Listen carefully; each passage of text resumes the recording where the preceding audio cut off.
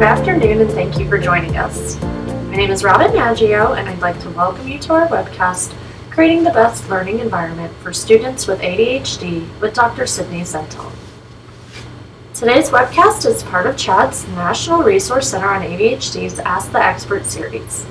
NRC is funded by the U.S. Centers for Disease Control and Prevention and provides reliable, science-based information about current medical research and ADHD management. It's a pleasure to introduce today's guest expert, Dr. Sydney Zental.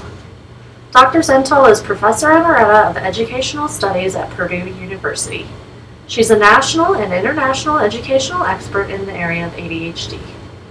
Her experiences teaching children include both general and special education, and she has over 3 decades of experience educating teachers. Dr. Zental has also been the recipient of grants from the National Institute of Mental Health and from the Office of Special Education. She is the past president of the Division for Research of the Council for Exceptional Children. Again, we're pleased to welcome our guest expert, Dr. Sydney Zental.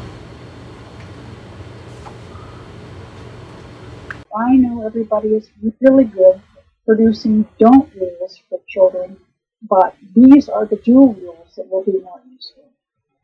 So Calvin says, I signed up to play baseball. And I don't even like baseball that much. I mean, it's fun playing baseball with just you, Hobbs, because we get to both catch and do everything all at once, but this will be boring playing it the real way. Hobbs, the stuffed tiger, says, do we even know how to play the real way?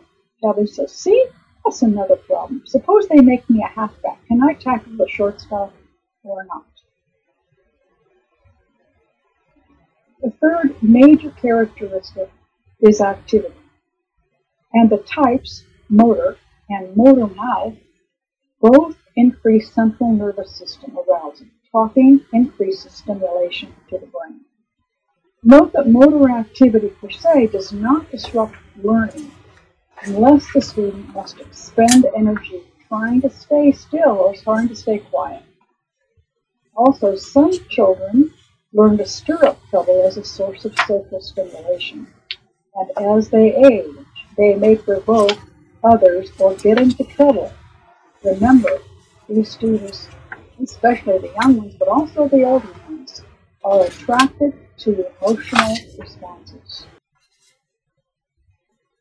Here is Calvin. He says to his mother, you don't like my snowman house at all, do you?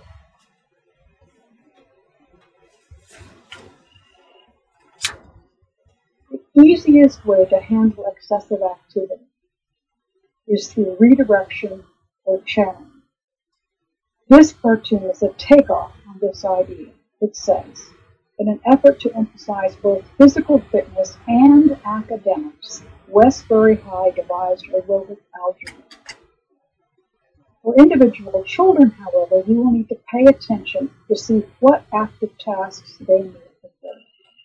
Some children are talkers, some are readers, some are collectors, some are bossy but potential leaders. Overall, novelty will reduce activity. Novelty is stimulation. It is something that is new. Typically something that is moving remains or stays new. So we have, in addition, science projects, which allow for the discovery of new things. That's cognitive stimulation. And children can do things as simple as observational research at the mall or neighborhood pond. As a high school student, I remember a teacher in biology who assigned us the task of identifying birds and their habitats. So 200 birds identified would provide an A for that particular student. Now that is an active, cognitively stimulating and physically stimulating homework assignment. Social novelty has also a lot of possibilities. Peers are a wonderful way to produce stimulation for these children, and they prefer working in peers. In this list, I'm sure you know that a tutor learns more than the tutee. However, students with ADD in particular need to be taught how to ask questions and how to guide others. Perhaps it should be scripted in a written key point. You may also know that children working at tables with other children perform better over time on mathematics, even if they are all at different levels than math. Now, teachers are the strongest source of social stimulation that there is. And if you can get teachers to move around in the classroom, then you can provide a very big dose of stimulation for them. However, when they have study teachers in their role as traveling teachers, we find that they travel away from children with special needs. You can also get the child to be active by requiring movement in the classroom. These can be timed movements, they can be independently decided upon movements, or they can be teacher-programmed movements. We can also require verbal and written activity.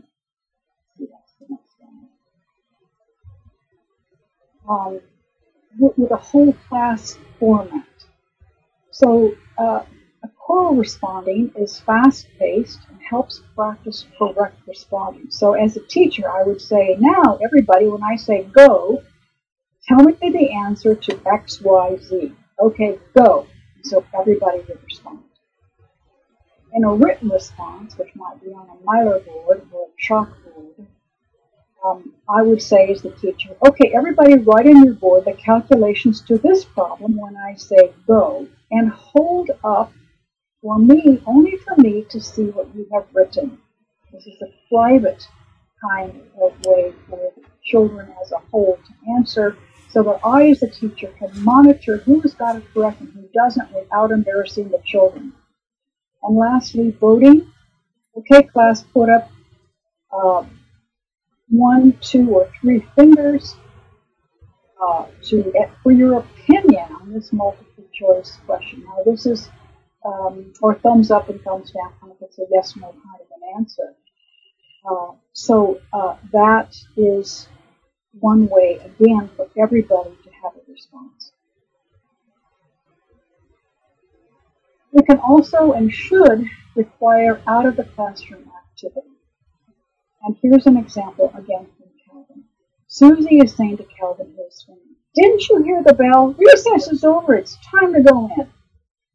Calvin said, I'm not done yet. It takes me more than one recess to wear myself into a state of submission.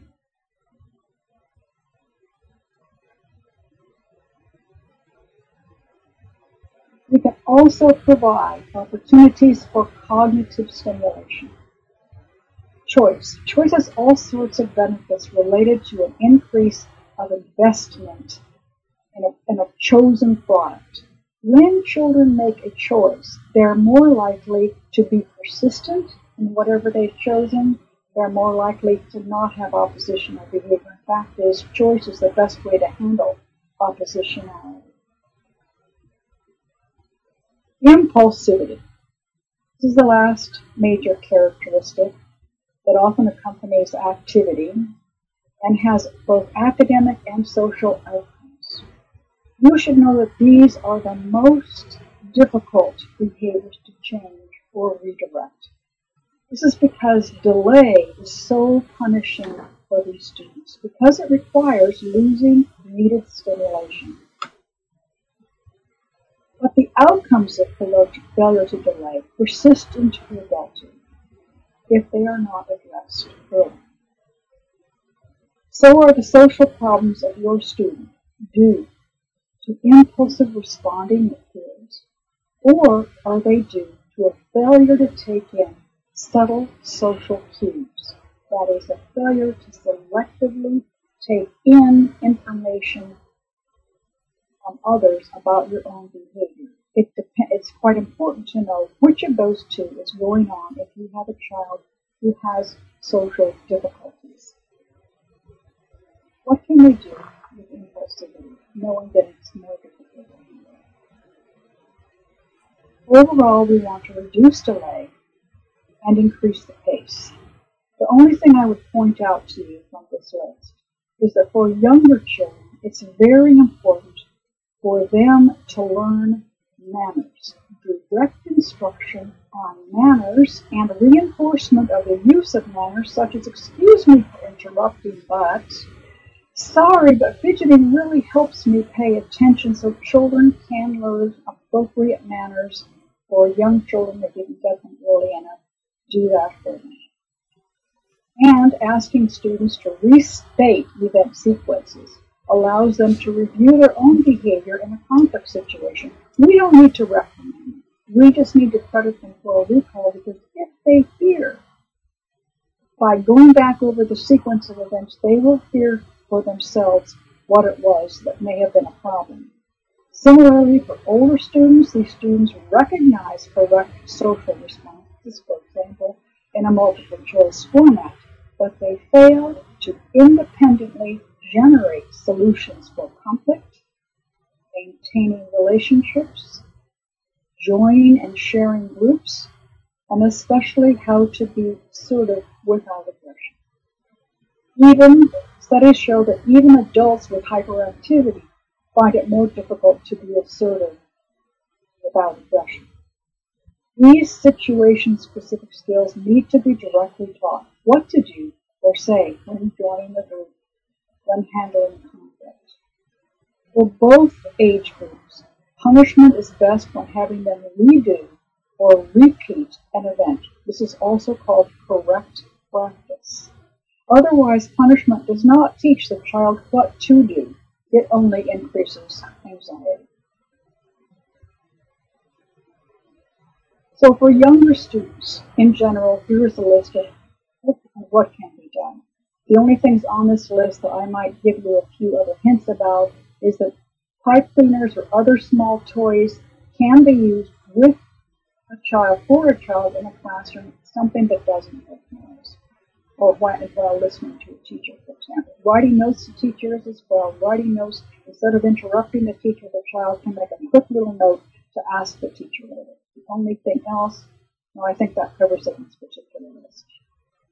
Also, to remember the positive characteristics of these children, which are busyness, that is productivity, energy, creativeness, spontaneity, and being amusing. And I've recently done some research on creativity, and these children are creative, and their skills should be noticed if at all possible, whenever possible. For older students, we want to reward persistence and effort more than accuracy if we want long-term gains for these students. Persistence is essential. And graphs, they're very helpful because children like the visual stimulation, and they can gradually increase expectations through the use of graphs. The only other thing on this particular summary slide that I haven't addressed is teach weight a day. This is probably more important for older children. A day might be an hour for a younger child, but in an emotional situation, if you can get children to just wait a day before responding, that's very helpful when they become adults. Procrastination, you might ask, why do we all procrastinate? We procrastinate because if we do something at the very end, we have such a high level of arousal that we can get it done if it's an unpleasant task. But if you teach children how to break a task down into small parts, make a schedule for each of those due, then each of those can be a place to procrastinate without losing the whole project. So finally, in the last slide, these are some of the references that I've used of my own writings. I'd say the Students with Mild Exceptionalities book has some brief, succinct chapters on ADHD and ADD in terms of characteristics and also in terms of interventions. So that's it. Do I get Robin back? All right. Well, thank you, Dr. Zentl. That was some really great information. And we will begin our Q&A section shortly. So just as a reminder to all of our participants, you can submit your question using that question box on the right side of where the slides are. And remember to include some details if you're asking questions about specific behaviors that might be going on so that Dr. Zentl can provide the best answer. So just to start off real quick, we did have somebody ask Dr. Zentl when you're referring to younger versus older children, what are the age ranges you're referring to as younger children and older children? Okay, my research has gone from preschool up through college in some cases, but usually that means elementary versus secondary. Elementary age, elementary school versus high school. Great, thank you. Right. Thank you. And I think I also saw a couple of questions come in specifically about inattentiveness, and children who exhibit more symptoms of inattention than anything else. So, could you provide some more, I guess, samples specifically about that? I didn't necessarily get a lot of detailed questions, but they were more about. We had one person who was saying her daughter was very anxious about failure, and using peers didn't really work. So, do you have maybe some other suggestions to help with students showing inattention? Okay, those are really two different questions, Robin. Anxious about failure sounds like it's almost related more to a learning disability, my guess. Inattention is of two types, as I said. Having difficulty at the end of a task, when it starts getting too repetitive, they will start losing more arousal and become more difficult. So that's the difficulty. And again, the easy answer is shorter tasks and more interesting things, especially towards the end of the task. Did I miss part of that? Because there were two parts to it. Did I miss anything in there, Robin? No, I think you covered it all. So really just doing those shorter time on tests, that's probably the number one accommodation or thing you would recommend for students who are showing symptoms of inattention. Yes, and letting them choose what particular books to read. The books that children with ADHD select are scary and exciting and fear-producing. Giving them some choice in some of their projects and their books and things like that, so it should help them sustain attention. But, I think I've said before that if you give them something to do while they're trying to pay attention or listen, for example, on a listening task, like a pipe cleaner with their hands, something where they have a movement option at the same time and sustaining attention can also help. Okay, great. Well, we have another question, a situation where this person's son is in the 8th grade, and they're saying he's very bright, gets a lot of A's and B's, so, pretty good grades, and we actually hear this a lot of the time, but they're having problems with him specifically listening and following instructions. Do you have specific thoughts for that? Yeah. He's bright, probably gifted. Giftedness, surprisingly enough, is highly co-occurring with ADHD. So, a gifted curriculum, and a gifted curriculum, if you actually look at it, involves a lot of projects. Maybe if this child can be allowed to have some special projects. Or maybe the child needs some leadership roles in the classroom. So listening is a pretty boring activity. I don't know if this child possibly has difficulties listening, as in with a verbal learning disability. That's a possibility, but assuming that isn't the case, then providing more high-level kinds of tasks for him would be good. Following directions?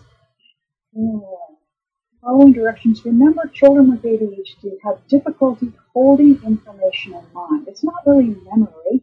It's really just the time it takes you to hold 5 numbers in mind while you come up with a calculation. It's a very, very short-term memory. So if you're following directions and they're all verbal, that's going to be difficult for any child with ADHD, no matter how bright they are. In fact, as a recent study I did with giftedness found that they also have problems with working memory if they're ADHD, but not if they're without ADHD. So if you're going to try to stabilize memory, pictures, directions with pictures, or have the child write little pictures down as you're giving them directions so it cues them as to what to remember.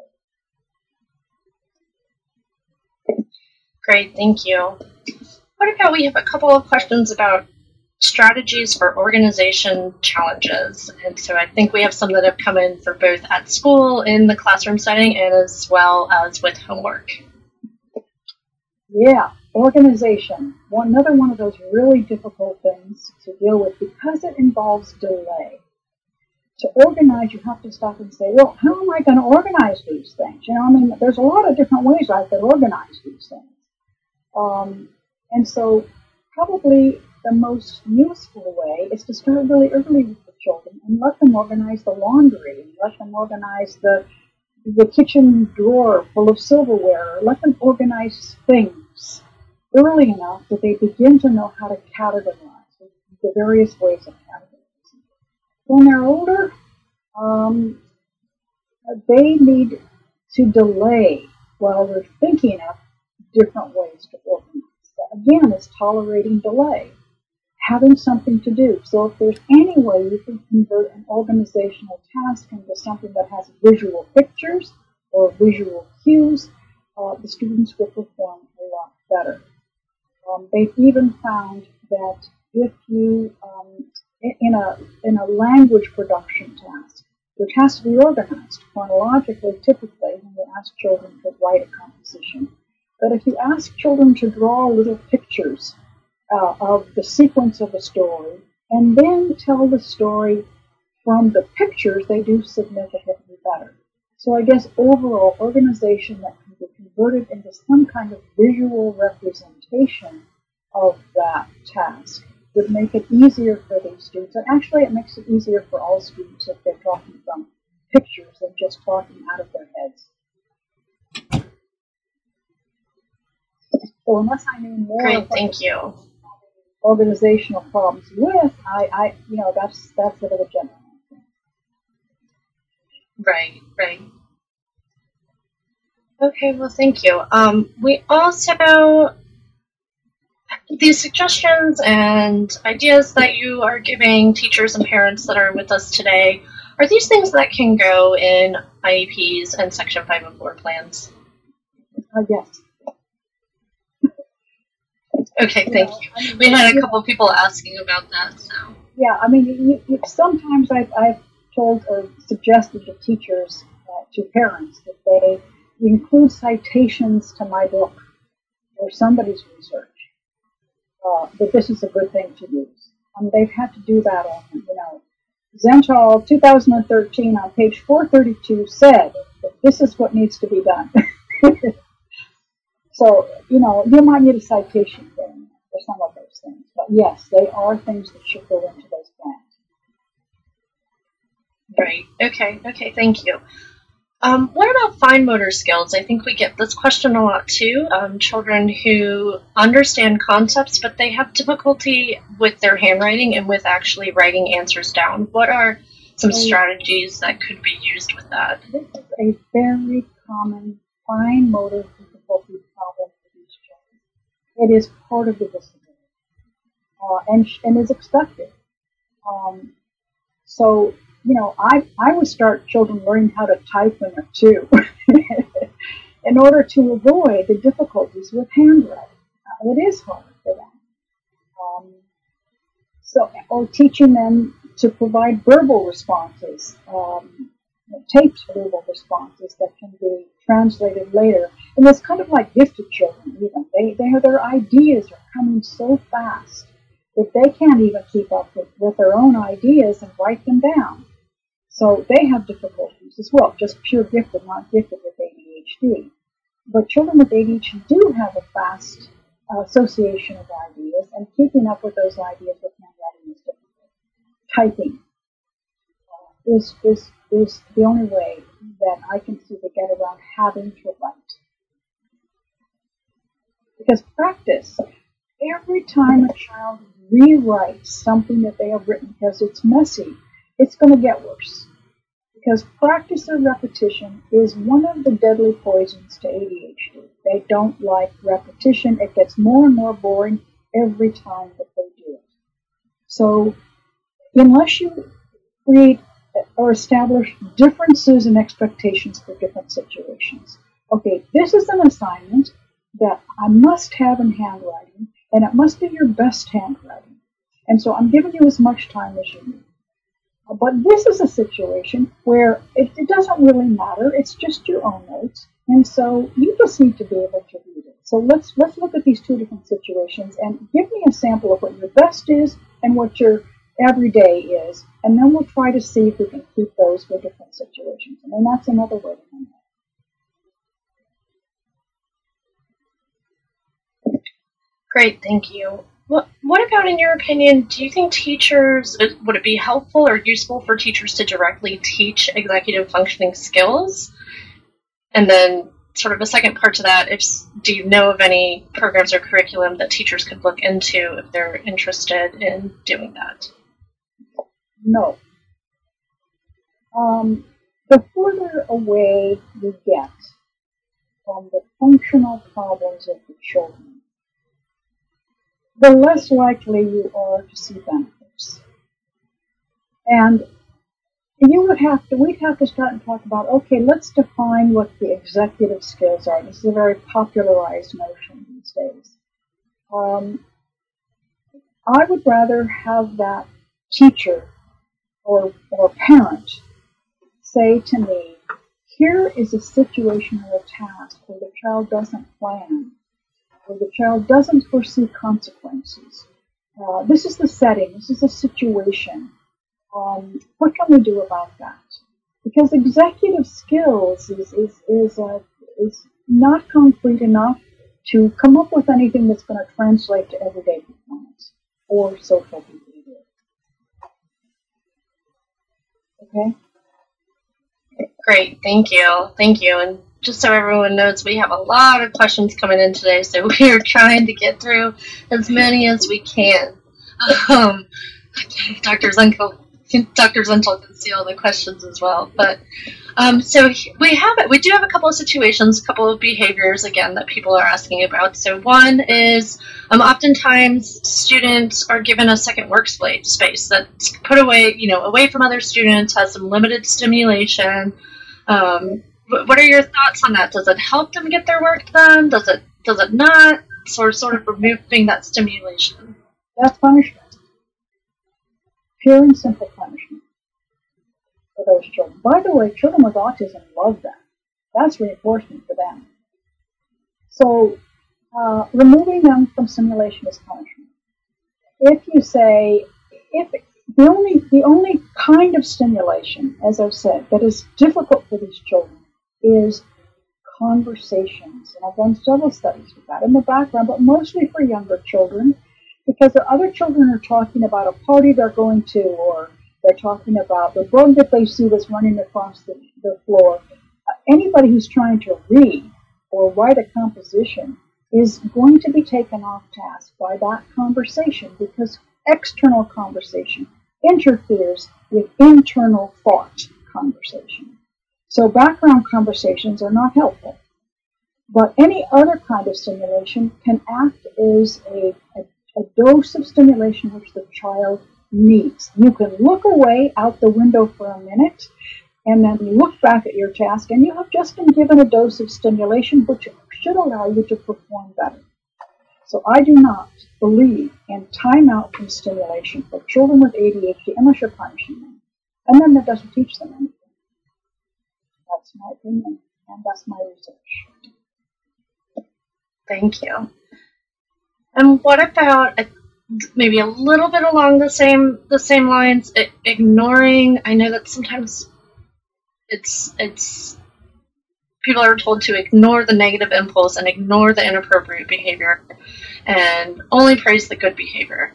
But I think we have a parent or parents who are saying that their children don't respond to that. They don't respond to not being, told not to do some sort of negative behavior, and it really becomes out of control. So any comments on that or recommendations for what could be done instead? Okay. Parents and all people feel some need to respond, because if you don't respond, there is an assumption that you're condoning a behavior. And that's what we're all coming from. If I don't say anything, the child is going to think that's okay. Okay, but it's also true that what you pay attention to as a parent or a teacher is reinforcing in and of itself. And many children, especially those with ADHD, love emotional stimulation. They will try to get an emotional reaction out of you, and they will work as hard as they can to get an emotional reaction out of you. Oh, that's wonderful. Look what mom or dad just did.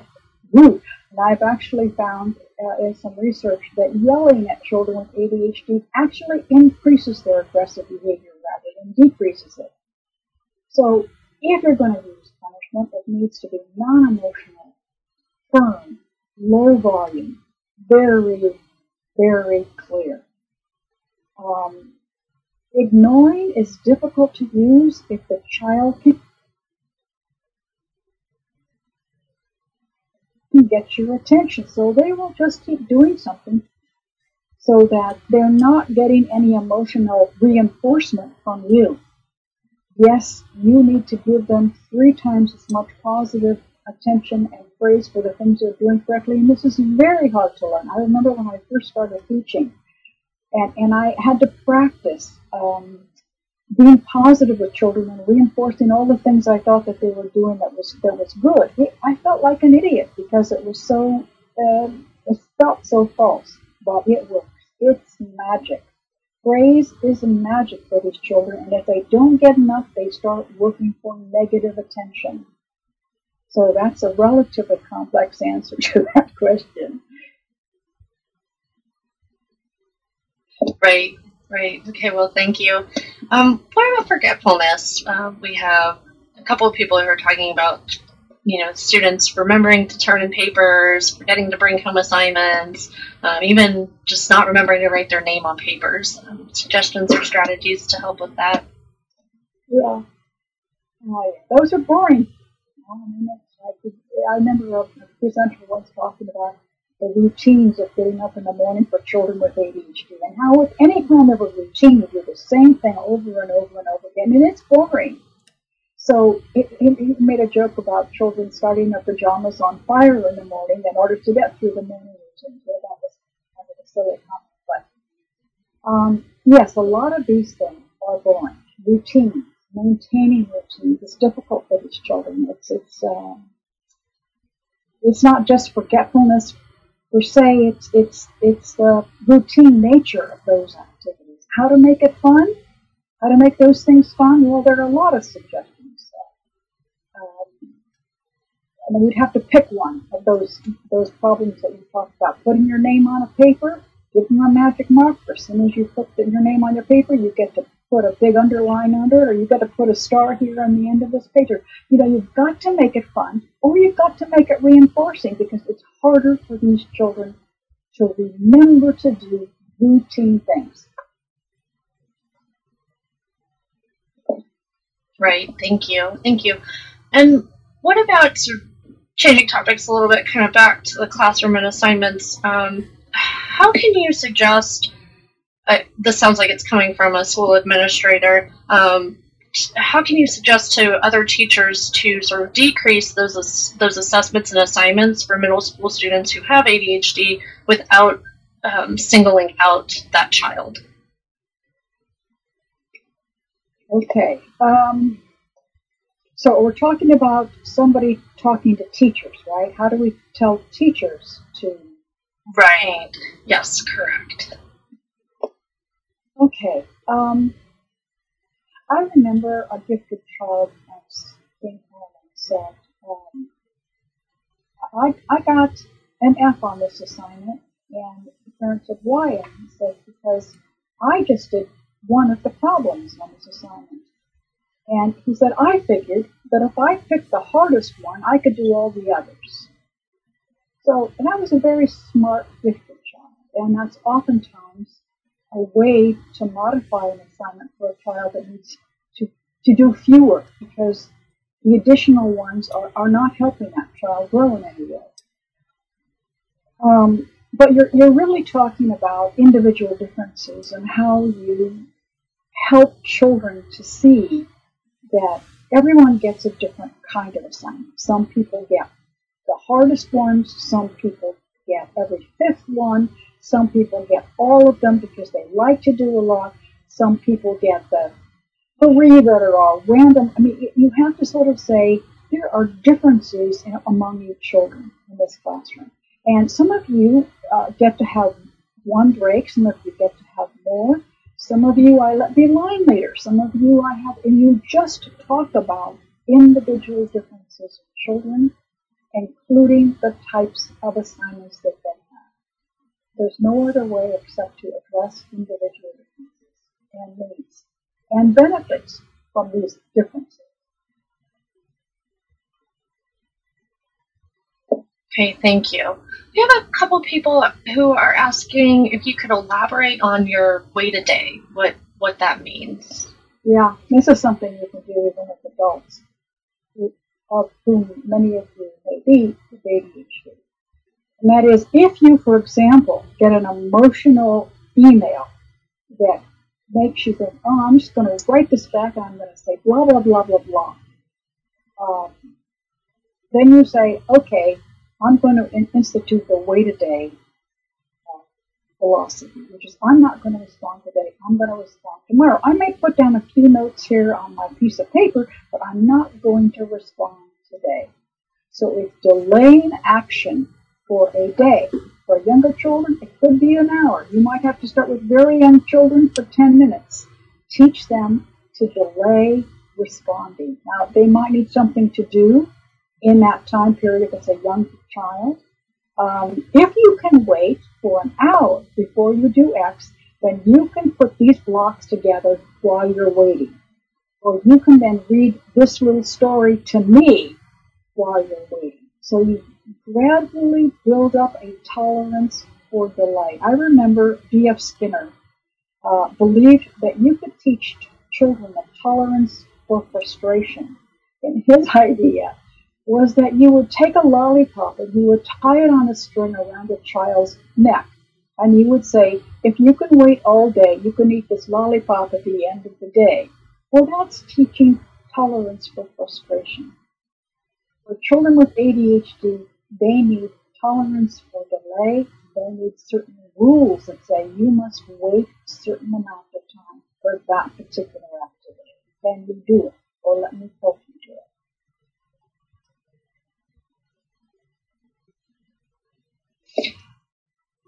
What is your opinion on classroom accommodations such as standing desks, fidget toys, or chair bouncy bands? Are they effective? Yeah, I like those. I haven't done any research on those things, but there is a lot of stimulation on those balloon balls. I've seen people using them. They're novel. You can create movement.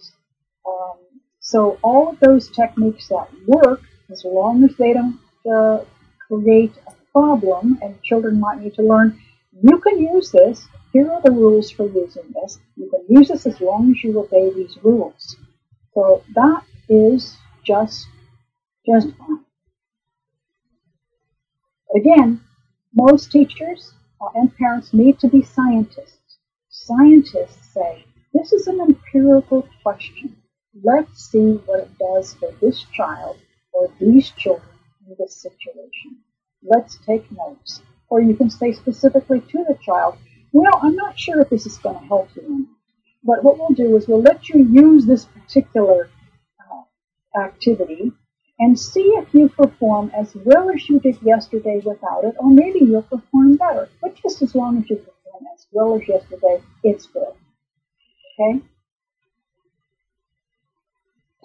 Okay, thank you. What about, we actually get this question a lot as well, teachers or schools who use recess period as a time to make up incomplete work when research is supporting that ADHD children should not miss recess. So suggestions for handling that? Well, I think the issue there is incompleted work. And how to handle that. And that child obviously needs an accommodation. It's often true that teachers don't let children work on a computer until they've completed their work. They don't let them have research until they've completed their work. And those kinds of things don't seem to work. I mean, teachers should be scientists. Does that work for that child? Does that get them to complete that work? And the answer is typically no, it doesn't. So let's look at the work. Again, it's the task. What is the task? What isn't the child completing? What is the child completing? How much is the child completing? Which types of problems is the child completing? So that's what I would do. I would look at the quality and the quantity of the work that the child is doing. Now, you could say things like, if yesterday you completed 5 of these problems, if you can complete 6 problems today before recess, I will let you pass out the papers for the next period. You can maybe gradually increase production, assuming that the quality of the work is good. Great, thank you. What about issues with rushing through completing tests and work? So are there suggestions to help students take more time to complete their tasks? This is impulsivity. And I think, again, part of it is because, there's a couple of different reasons for that, but children want to do. They just want to do, that's the most important thing, is do. Get it done. How much can I produce? What can I produce? So we need to sort of move that goal back to the quality of what you do, how much effort you put into what you do, how far along you get in what you do, not just in how much. And maybe there's a way of breaking a task down into parts. So, after they do 10, can they go back over those with a calculator to check the answers? Or after they've done 3 or 4 sentences, is there some additional task in between the getting it done part that will allow them to improve the quality of what they have done? So I'm not exactly sure what the specific parent or teacher is talking about in terms of getting done too fast. But I know that the child's goal is to produce, to get it done. And so you need to sort of move that into, well, let's look at what you did. Which ones do you think you did that were the best? So moving it to a quality rather than a quantity. What if we make it a less of a long task, and we make sure that your handwriting on this particular task is really good, so we're shortening it some. So you begin to figure out ways to improve the quality as an objective for the child, and not just getting it done. Again, what's confusing about this question is that sometimes children are trying to get things done because of anxiety. And children with learning disabilities are more likely to have anxiety than what I call task avoidance than are children without learning disabilities as a co-occurring condition to ADHD. So is it a task avoidance because of difficulties, or is it just this goal of getting things done? I would want that question answered myself. Thank you, and those are some really good points.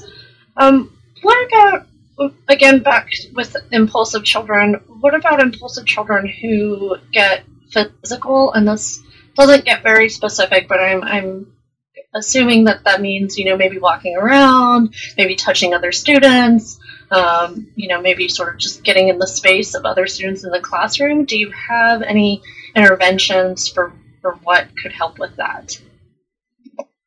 Yeah, you're right. There's not a whole lot of information on that one because it could just be the child's attempt to initiate friendships.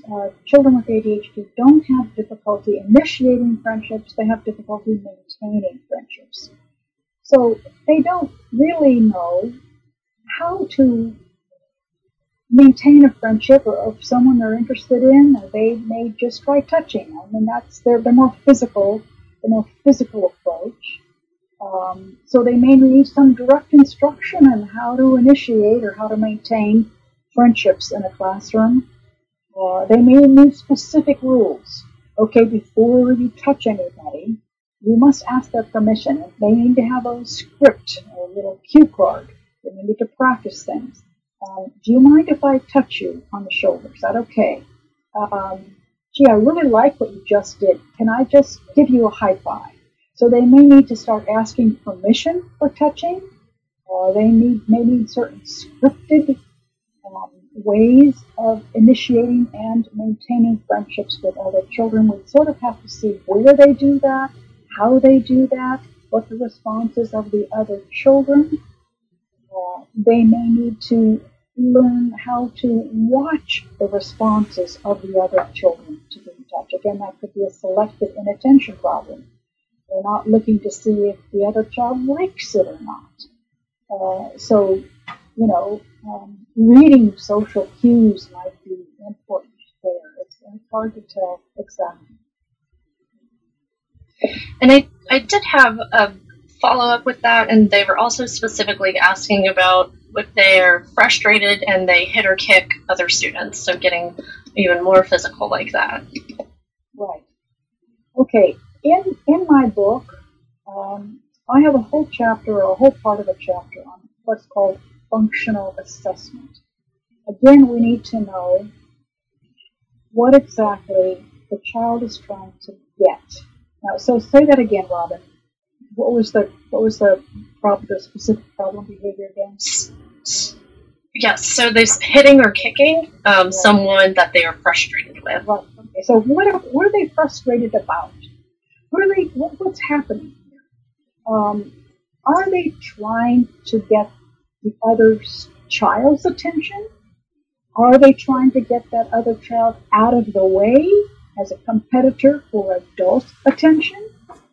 Are they working on a specific task that is frustrating them in it, and so picking on another kid who's doing fine as a way of handling the frustration with the task?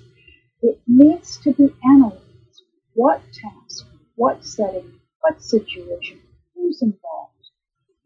Because there is an answer there to that. If you know what a child is trying to get or avoid, all you have to do is help them get what they want or avoid what they don't want. And then you will not have the problem anymore. You might have to teach them specific skills, or you might have to start off by giving them what they want.